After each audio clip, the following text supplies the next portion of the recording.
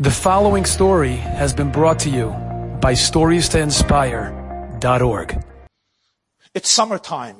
It's the season of hiking. People are hiking here. People are hiking all over the country. People are hiking all over the world. So last year I was in, the Colorado Rockies for a program, a KMR program. And one day there was a group who was going on a hike, and they asked me if I would like to come along. I said, sure, absolutely. It sounded interesting. And I geared up for the hike, and there was a tour guide, and we asked the tour guide to tell us a little bit about what's expected. And he says, this is nothing.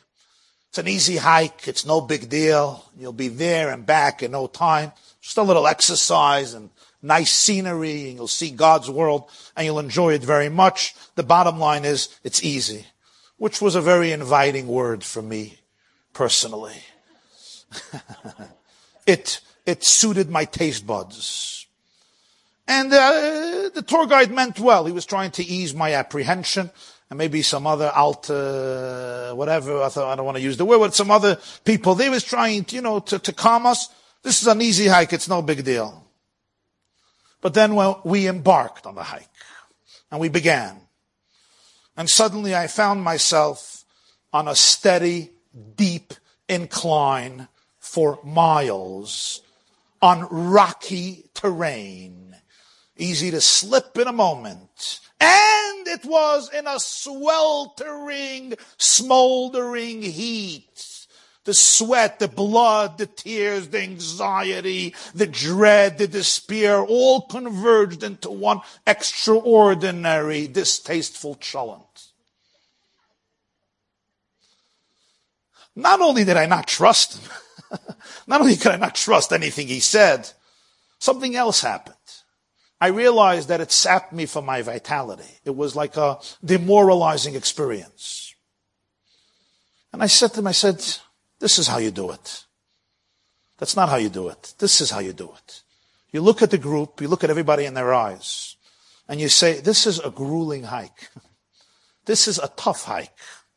The terrain at times can be torturous. But I promise you, you can do it. I will help you.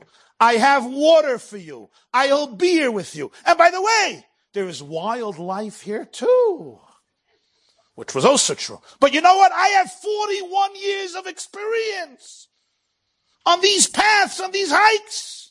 And I want to tell you, when you do it, your body and your mind will be forever grateful to you, Rabbi YY. And you will discover what you're capable of, which you never knew. You will thank me for the opportunity. It will be a growing experience. Get out of your comfort zone. Get away from the mics and the videos and the WhatsApps. And get in touch with reality the way God created it thousands of years ago. Now, he earned my trust. But it's not only he earned my trust, I know that he's not lying. Something else. He allows me to be fully present in the reality. To be cognizant of what I'm entering into. Even more, he allows me to identify my true inner resources of resolve and courage. I can identify that and I can say, this is what I'm going to be going with. Because I know it's hard. And every part of my body, every fiber of my being, every bone is going to say, no, go home. Lunch is being served. Lasagna. Eggplant parmesan. Iced coffee. And to ease the guilt, salad. You'll have a few vegetables and you'll say it was a healthy lunch. That's the natural way to go. That's where God is, in the lunchroom. Come on. But if I can identify and say, I know my body is resistant, but what I need here is real courage.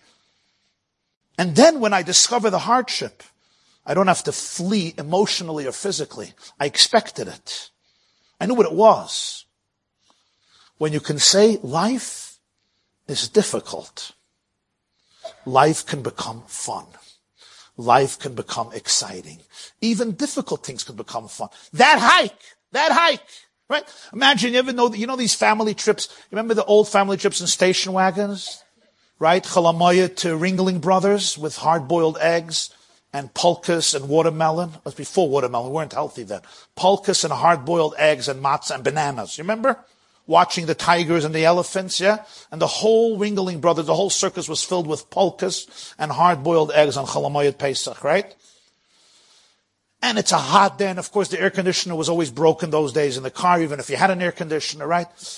So you tell your kids, we're going on the funnest trip in the world, you're gonna love it. And when do they start complaining? The moment you walk into the car, they're already complaining. Ma, why are we doing this? Why can't we stay home? Taking the whole family on a vacation. It's costing thousands of dollars, but the kids are complaining. You didn't let them transcend the difficulties. What if you make a family meeting and you say, listen guys, this trip is going to be grueling. It's going to be hot. It's going to be uncomfortable. If I were you, I would say, Tati, Mommy, let's stay home and play Monopoly and do marshmallows on the stove. But if you guys really want, will be sports and we'll do it. And the kid's like, yeah, we're doing it, right? Nobody will utter a peep.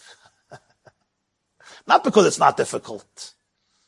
You gave them the ability to make space for it. It's difficult. And then to choose. You understand what I'm saying? This is very deep. It sounds simple. It's not so simple. You let them accept it so they can transcend it.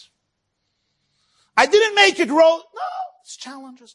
It's true with kids on a Chalamoya trip or on a summer vacation trip to go to some water park or to the Pope, wherever you're going. It should be with Hatzlacha and safe.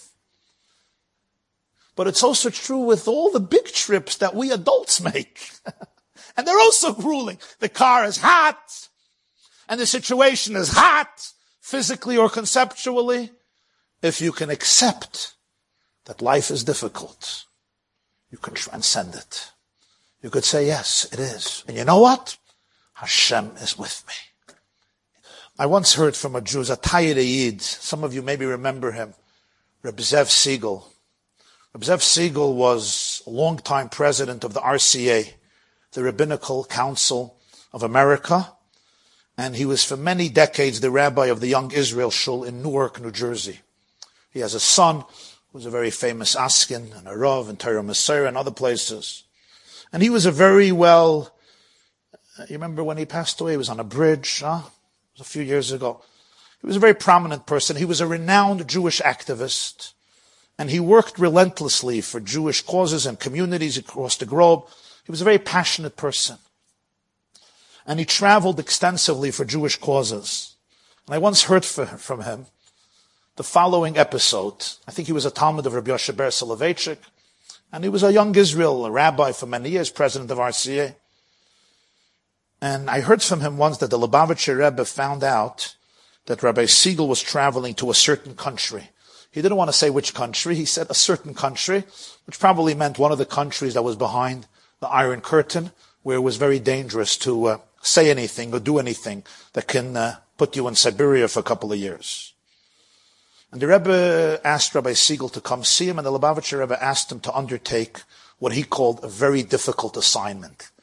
He didn't want to say what it was. He just says it was a very difficult assignment.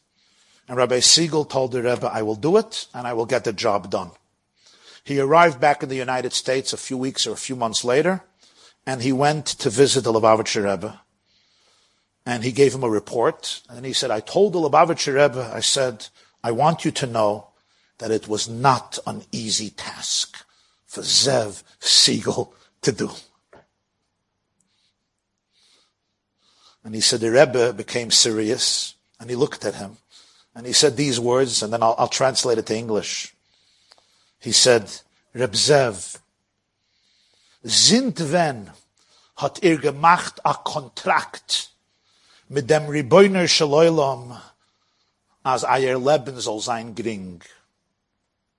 Since when, or when did you sign a contract with the master of the world for an easy life? That was the end of the conversation. And Rabbi Siegel said that line not only stuck with him for life, it actually empowered him in an extraordinary way. Because he often was involved in tasks that were very difficult. And he remembered those words. Where did it say in your contract when you were born, God says, you only easy stuff. You only easy stuff. Oh, this is hard? Oh, it's delusional. Oh, I am guilty. So I feel so guilty. I'm a horrible person. I'm the worst of the worst because I feel it's hard. No. Your contract never had a check on the word easy. Never had that. But Hashem is with you. You can do it. Enjoyed this story? Come again. Bring a friend. StoriesToInspire.org